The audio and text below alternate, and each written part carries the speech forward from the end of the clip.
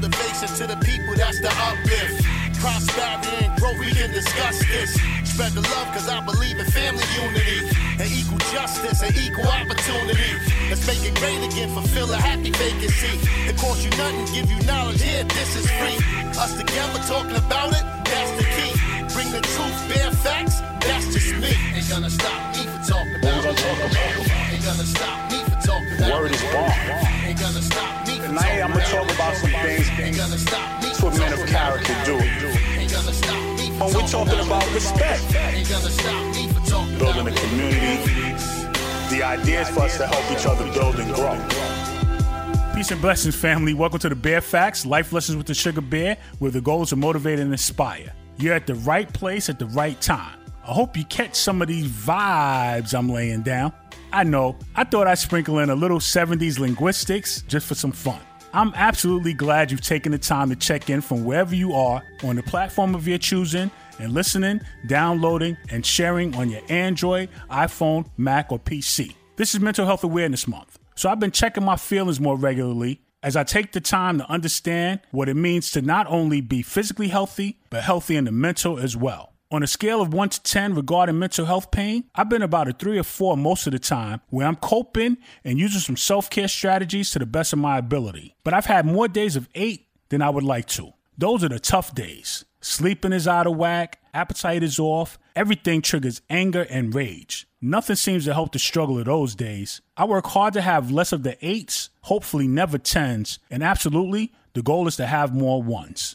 This is real life. I encourage you to check yourself and the ones you love regularly. I was having a conversation with the queen, my wife, the ruler, the other day, about Cinco de Mayo and what it represents. For years, we've been both bothered by the focus of partying and drinking regarding such a powerful, significant day in the history of Mexico. For the record, Cinco de Mayo is not Mexico's Independence Day. That's September 16th. May 5th marks the Mexican Army's victory over France at the Battle of Puebla during the Franco-Mexican War of 1862. During this time, Mexico was in a financial ruin after years of internal strife. The new president was forced to default on debt payments to European governments. In response, France, Britain, and Spain sent naval forces to Veracruz, Mexico, demanding payment. Britain and Spain negotiated with Mexico and withdrew their forces. French Emperor Napoleon III, however, wanted to claim Mexican territory for himself and left his troops in an attempt to force Mexico's president Benito Juarez and his government out of Veracruz.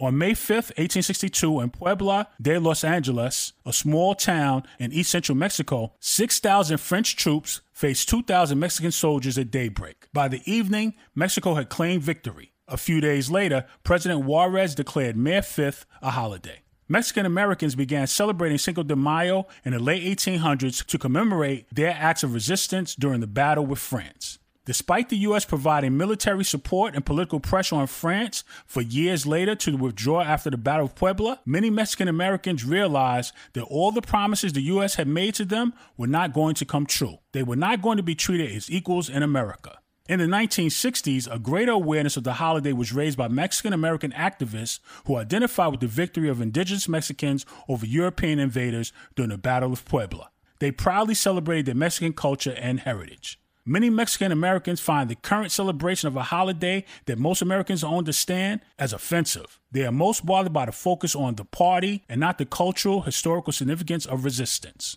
In Mexico, Cinco de Mayo is celebrated by cooking with family, dancing the national Jarabe Tapatio, better known as the Mexican hat dance, and praying over their ancestors. It's not about drinking margaritas and hitting piñatas. People lost their lives on Mexican soil. This is one of the downsides of multiculturalism and diversity. When your holiday gets included in mainstream America, it gets reduced to sales of tortillas, sales of beer, and all-you-can-eat buffets at restaurants. If America is truly seeking to be a multicultural and diverse nation, it must stop the commercialization of these significant days and maintain focus on their original political intent. America, once you know better, you must do better. Once you know better, you must do better. Questions, comments on this episode? Hit me up, bearfacts007@yahoo.com or the Bearfacts Facebook page. Until the next episode, keep a smile on your face, peace in your heart, and a sugar bear in your mind. Remember, dare to blaze your own path. It's so much fun. Peace. This episode of The Bear Facts is powered by Buzzsprout. Executive produced by J. Will for RJW Enterprises Incorporated. Music coordinated by Icewater for In the Cave Studios. The Sugar Bear is available to respond to your feedback, questions, comments, and show ideas. Use the email bearfacts007@yahoo.com. Continue to check for The Bear Facts on your favorite podcast platforms.